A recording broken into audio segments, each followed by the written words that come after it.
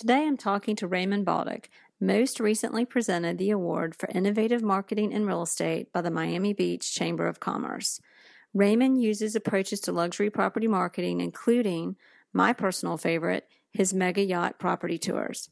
He's a founding realtor of One Sotheby's International Realty, specializing in ultra-luxury waterfront residences and penthouses in Miami and the beaches.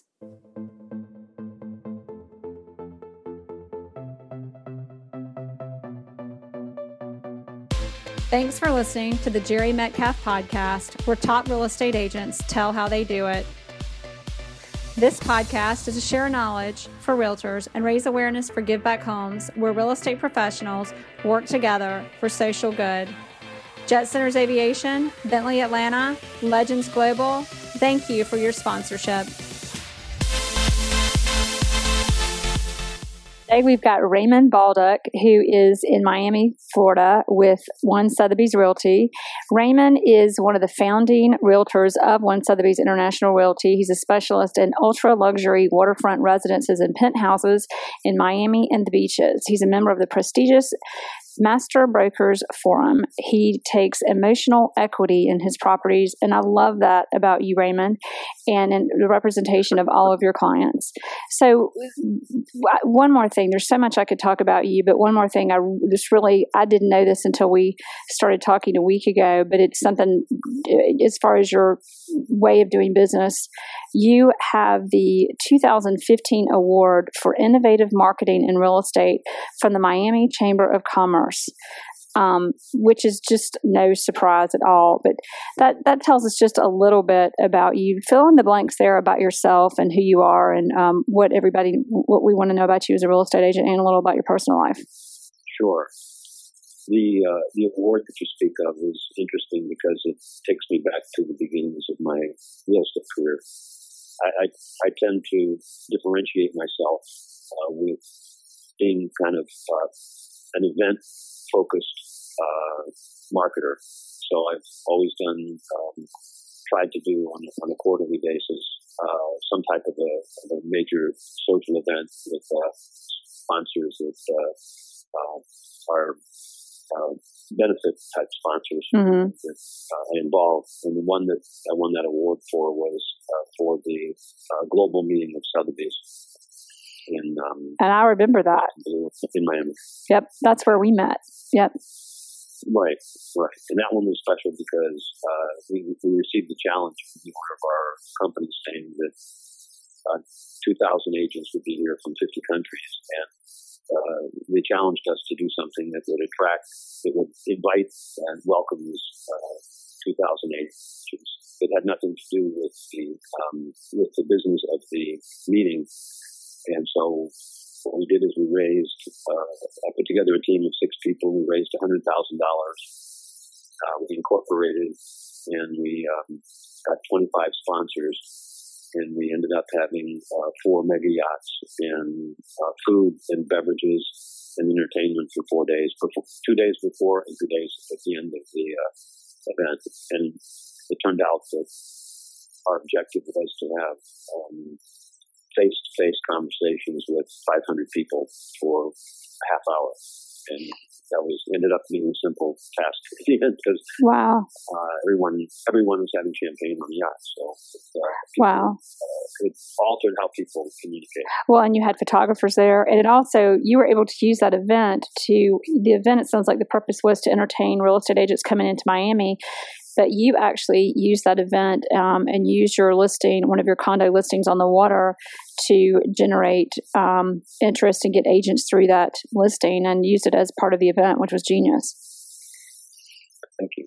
I also, as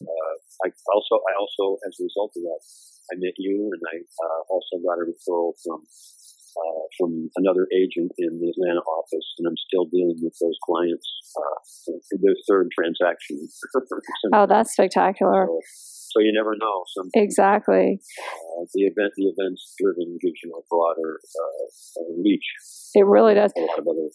It really does. So tell me this. I want to tap into really who you are and how you got into this business. And then we're going to have another interview that taps into these events and what you do and how so many agents want, our job is to network and lead generate and close leads and bring business. And that's such a great part of doing it. But tell us a little bit about, you've got such an extensive background in being so strategic and so outside of the box.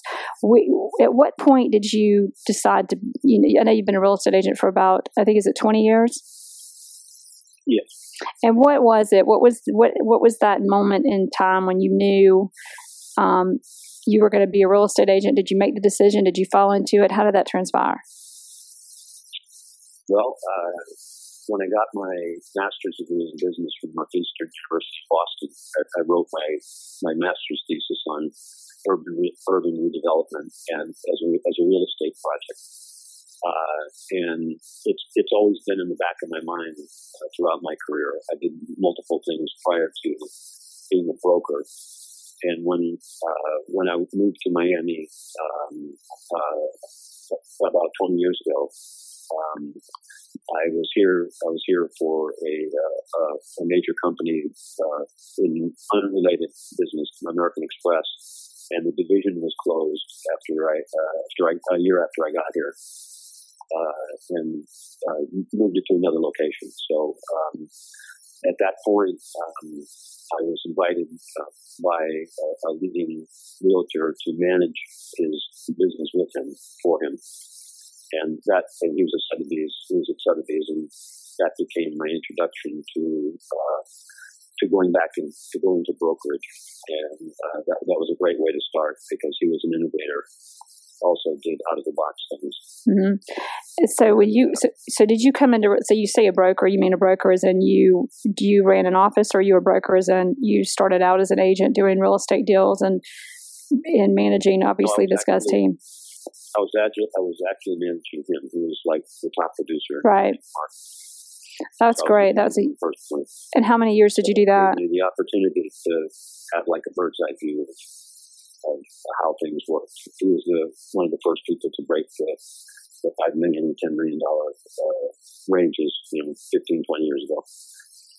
Wow. And this is in price points in Miami? That was then. Right, exactly. But you're talking about sales prices in Miami, Florida. He was the first to break those price points. Yeah. Right. That's fantastic. What was the biggest thing you learned from him working with him before you stepped out and did it on your own? Take risks regularly. That's reassuring. Yeah, always ask for the order. I had personal experience doing that in my early days, and getting up the strength to approach a cold call on houses was something I thought was critical to my success. And that was one of the first ones. I was just getting to know a neighborhood, and I found this house that I just was totally amazed by the architecture of it. Mm-hmm. And I had no knowledge of anything about it because I was out just scouting. So I decided to walk up and knock on the door. I knocked on the door. The owner actually came to the door. I said that I thought that the home was, I fell in love with the home from the outside. And I would really like the opportunity to sell it if that ever became an option. And he said, well, it actually is an option, but my wife is going to be the broker. And I said, well, that doesn't bother me either. I'd still like to play a role in it. Mm-hmm. What happened is it turned out that I ended up having a listing and selling the house 6 months later. And it goes back to the thing that you were repeating from my bio about I take emotional equity in my properties. And that I kind of treat it like it's mine. And which is so important from the beginning, and it kind of resonates, and it resonates with sellers and buyers as well.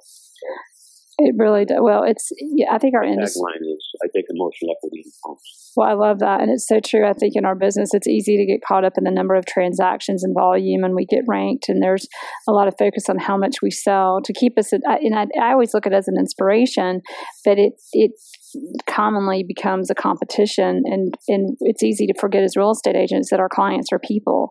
And not only are, we're not just selling houses, we're not just doing deals, we're selling their home. That's the most important.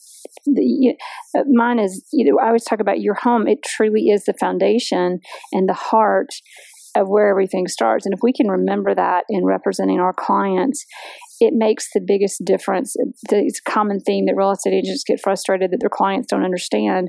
You've got to first seek to understand seek to understand them before we can expect them to understand us. So that's huge. And go ahead. And bridging that gap of understanding people, that's again where events have been very helpful to me. 2 years ago, for that award that I won, a PR person came to me and said we were looking for sponsors for a new restaurant that was opening.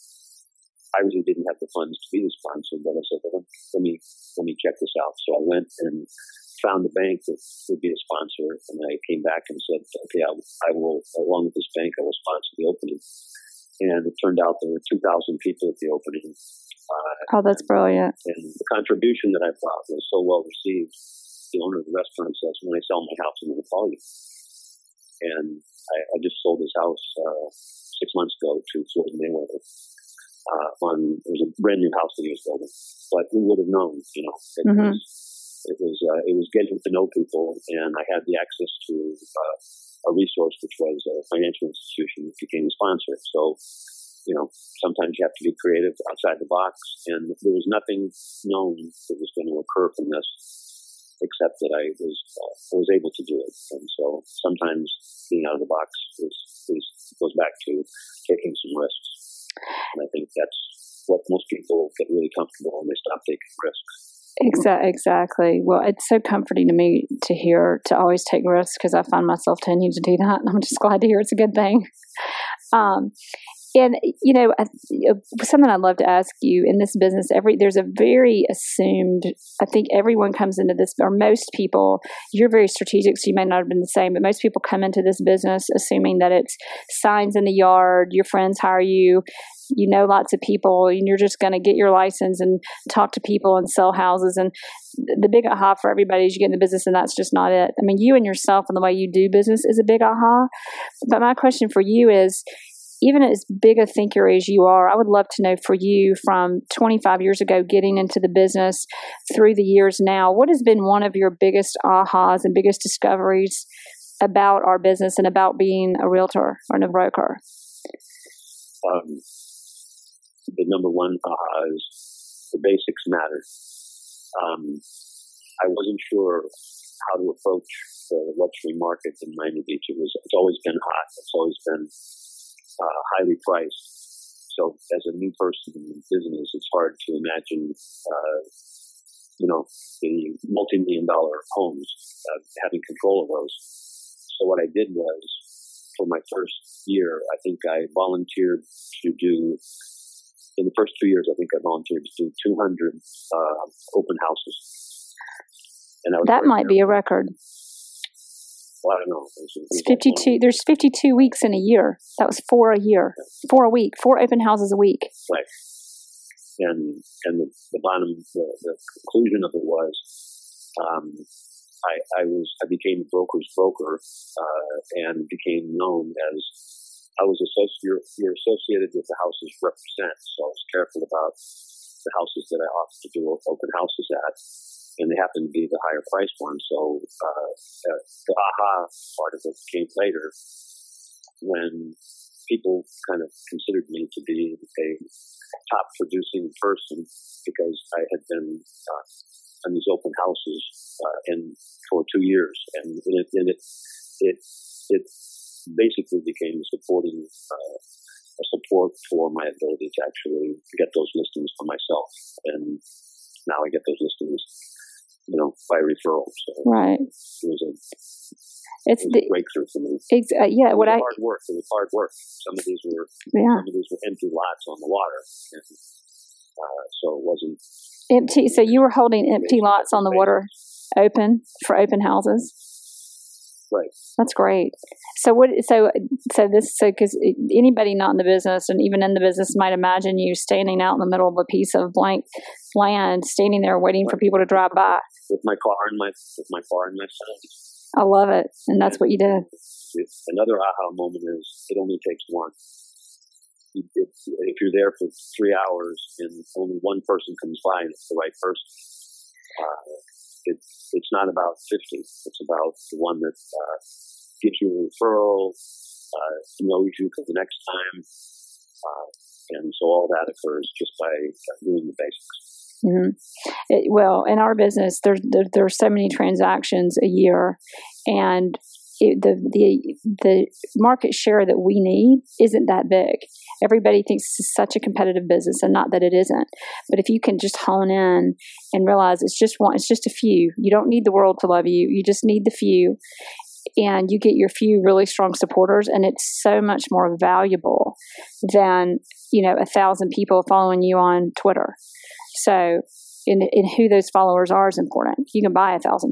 You can buy 1,000 people. You can buy 1,000 names, but you can't buy a relationship. Right. And when you add up the sales price of the houses in the luxury market, you don't have to sell too many houses to have a very successful year. So what exactly. You have to make sure that they're all good experiences for everyone involved. And so that goes back to basics again. You just have to overproduce as much as you can on those that you have, because you're only competing for those 5 to 10 deals that are significant for you, not the thousands or hundreds of deals that are out there. And that's the big difference between, we talk about, there's luxury real estate, and then there's the average price point in Atlanta, for example, depending on the market, ranges anywhere from $140,000 to $240,000. And in that price point, they're an agent with that average price point, you're really looking at more of systems and assembly line marketing. And then you tap into the high end market, and it's just, you're dealing with a lot less people, but you have to have a much stronger knowledge of the market and even ability to deal with people and understand they're coming in with a whole new set of expectations on what is going to be delivered to them as opposed to what somebody else is. And in that, I'd love to ask you, when I met you, we were in Miami, Florida, and we were at the event that you won the award for. I was on a yacht, and you gave Neil Heary and I, who was actually where I think that's where you got your referral from. But you gave us a ride to the and you gave us a ride to your listing, to the condo listing, and it was just an amazing experience. Even though there were hundreds of people there, I felt special. One person being there. What are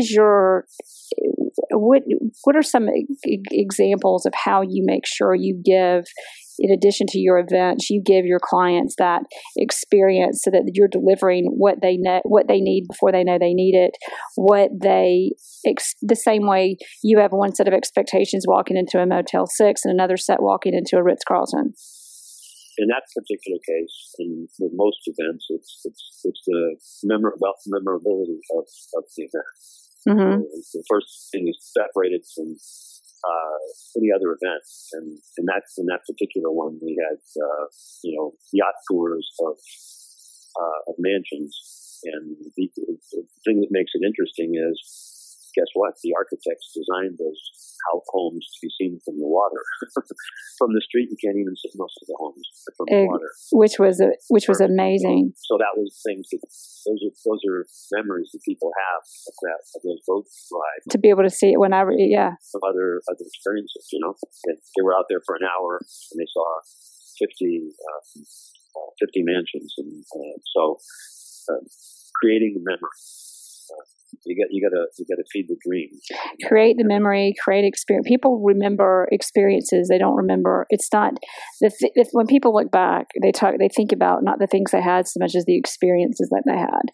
And you're giving the people those experiences. And what do you do for your clients to give them those experiences? Do you do it through the events, or what do you do when you're working with them one-on-one, going through the process?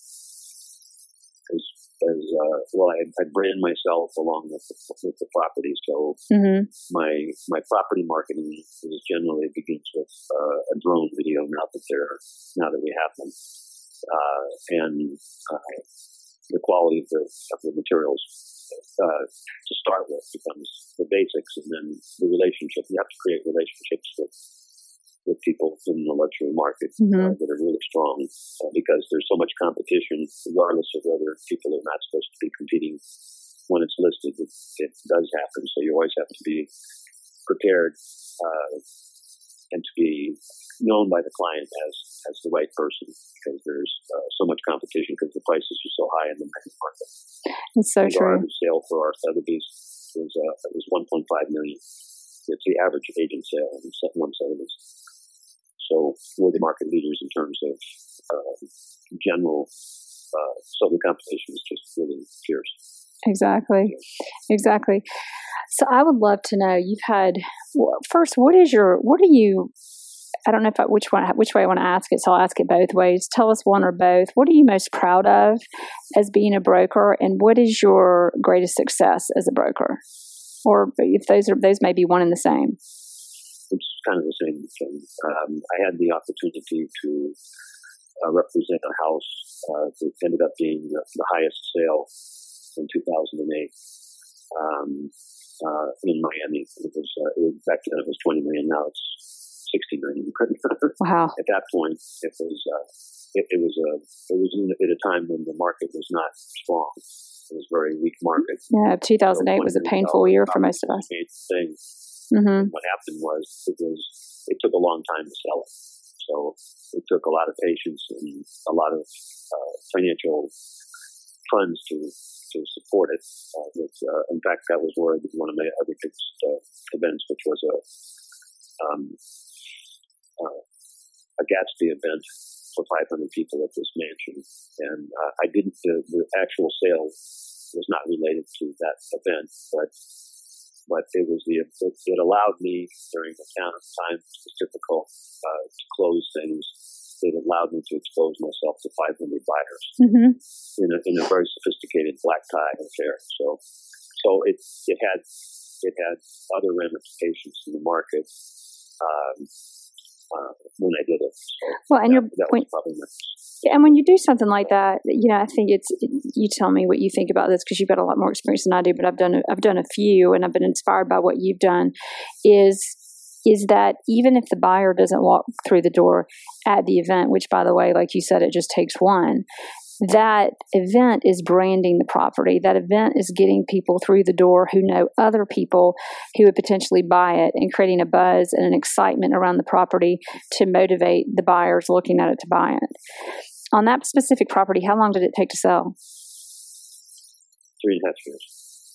And what were the conversations and the emotions that you dealt with those sellers as you went through the process, and how did you keep them?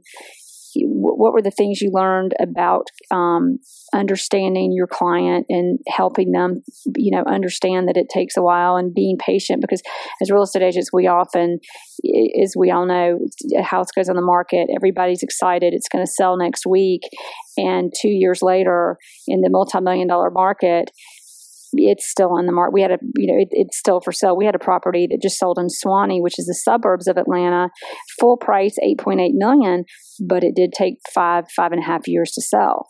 So what is part of it? How do you handle that? And what is your interaction with the clients to keep the faith, help them understand, and keep patience in the midst of going through that process? First and foremost is to get as much help as you can from support, and Sotheby's has that, especially one side. Accessing the global network of Sotheby's was something that happened. We made sure that we were forcing every issue, getting it in front of eyes in other markets, feeder markets like Atlanta, New York, Chicago, and South America. So we actually did more marketing, even though it was a slow market.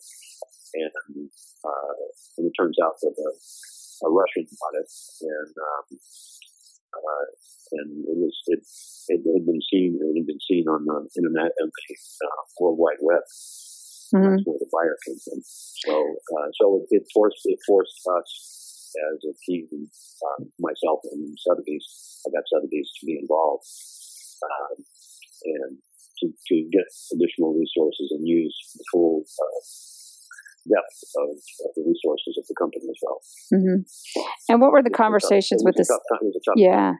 And I think in that market, the seller probably understood the market they were in, but were there conversations that you had with the seller? Because it's certainly an emotional process for them to go through, as we all know as well. Yeah, he was the builder, so it was a new mansion.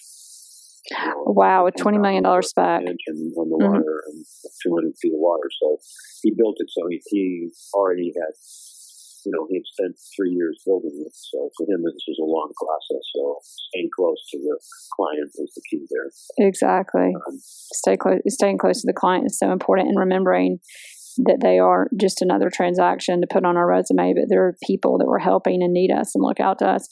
And it makes me think of experiences I've had. Every time I'm somebody's client, it reminds me of this, is that when I'm a client and if I have frustrations or I'm going through things, I'm reaching out to the person I hired to help me and to be a mentor to me, not to be defensive. And I think as real estate agents, a lot of real estate agents tend to get defensive, and that's the last thing our clients are looking for. They're not hiring us to be defensive when we get worried. They're hiring us to give us that assurance and market knowledge and expectation of what's going to happen and where we're going and what are our problems, but what are our solutions. And you clearly have more than most real estate agents have. And by the way, not to be the horse, but the event that I held for that property was halfway through the thing, so it had an impact on the sellers. I mean, the fact that I pulled this together with, I had 50 people involved and 10 sponsors, and it was beyond normal. So sometimes it would seem that was the worst time to do that, but it turned out to be the best time to do it because I needed to support the marketing for them. That's incredible. Keep the listing. That was a long listing. So I would love to know what, other than maybe that $20 million listing, what in business has been a challenge that you've gone through, possibly even a mistake you've made or something you've done, and what did you get from that? Because as we all know, we learn more from our failures than we do our successes. Is there an example you want to give us of that you have gone through and you came out on the other side of that so much stronger, and what was the outcome? I can't think of anything off the top of my head. That $20 million sale is a big one already. That's an incredible challenge that you went through, and you came out of the end of that with a record sale. Yeah, that's the one that was. It was looking like it wasn't going to happen. So in the end, we had 3 people negotiating on it. It became a normal sale, but getting there patience was the whole thing, and doing everything possibly that I could do to support. Open houses, nothing slowed down, nothing changed except for more intensity. Wow! And then of course the spin fund that lasted years. So you can't live on things for years. But it's those things, those kind of sales are career changers and game changers. Exactly. It's always in my targeting. It's always part of my targeting is to identify those and have a special property that gets attention, like the one that I sold to Floyd Mayweather 6 months ago. That was a very quick sale, and there wasn't much negotiations because he was not going to be there. And we wanted to close it. And it turns out,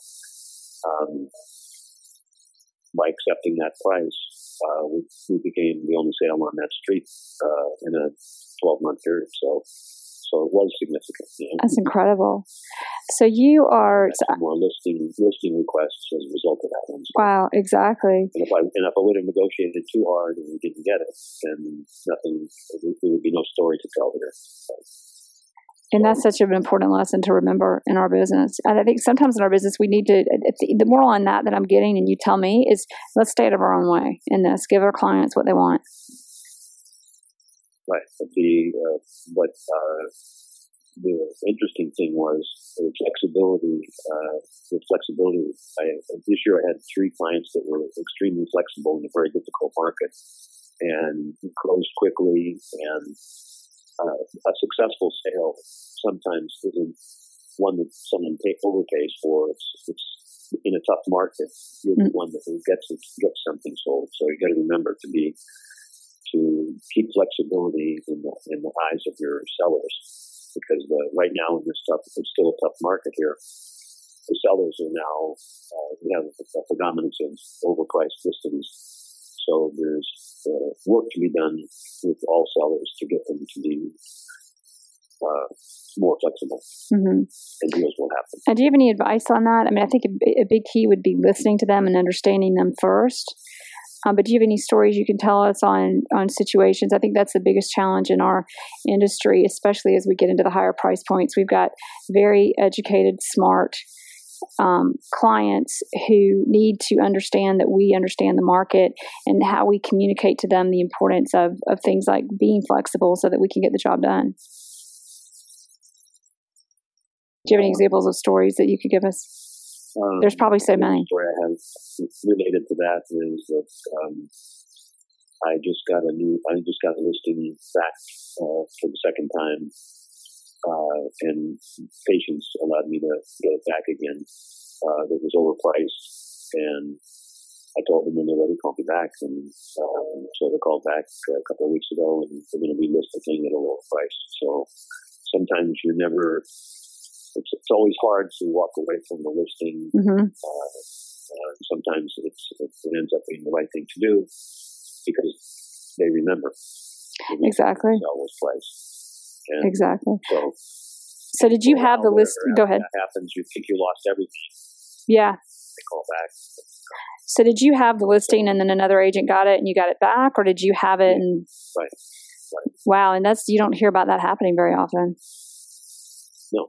And so the first thing I said was, and guess what? We're still not ready to put it on the market. So I brought in a landscape architect, and we redid the landscaping, and got rid of 2 or 3 trees, and made it look fresh and beautiful again.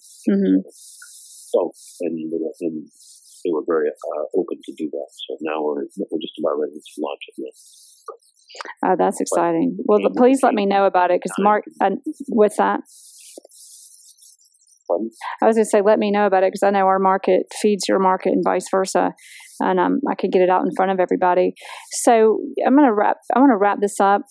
We've really gotten to know you, and we're going to have another interview with you talking more in depth about events. Okay. Some of the things, the things that we've gotten out of this are always ask for the order, keep taking risks. I just love that one. My husband might not like that one because that's what I do, but it pays off every time. Understanding people, remember the basics matter. It starts with the basics. 4 open houses a week, you got to do what it takes. You're associated with the houses that you represent. That's huge, really. That's a message into niche marketing, and you've got to focus a niche and know that it's your branding. And a big aha is it only takes one. It's not 20 people that you know or 100 people that you know. It's the few people that really are going to bring and deliver value, because in our business, it's more about depth and value than it is the broad big. We're not in the it's kind of like we said, the Motel 6 versus the Ritz-Carlton. So, or the Walmart versus the Neiman Marcus, or even better than that. And to keep flexibility in the eye of your sellers. And patience. Patience and integrity. That's the one thing I always say about you is innovation and integrity are the 2 words I have that would explain, that I would use to describe you, Raymond. Tell us a little bit about just a little bit about your future plans, and then what's the one thing you hope our listeners take away from this interview?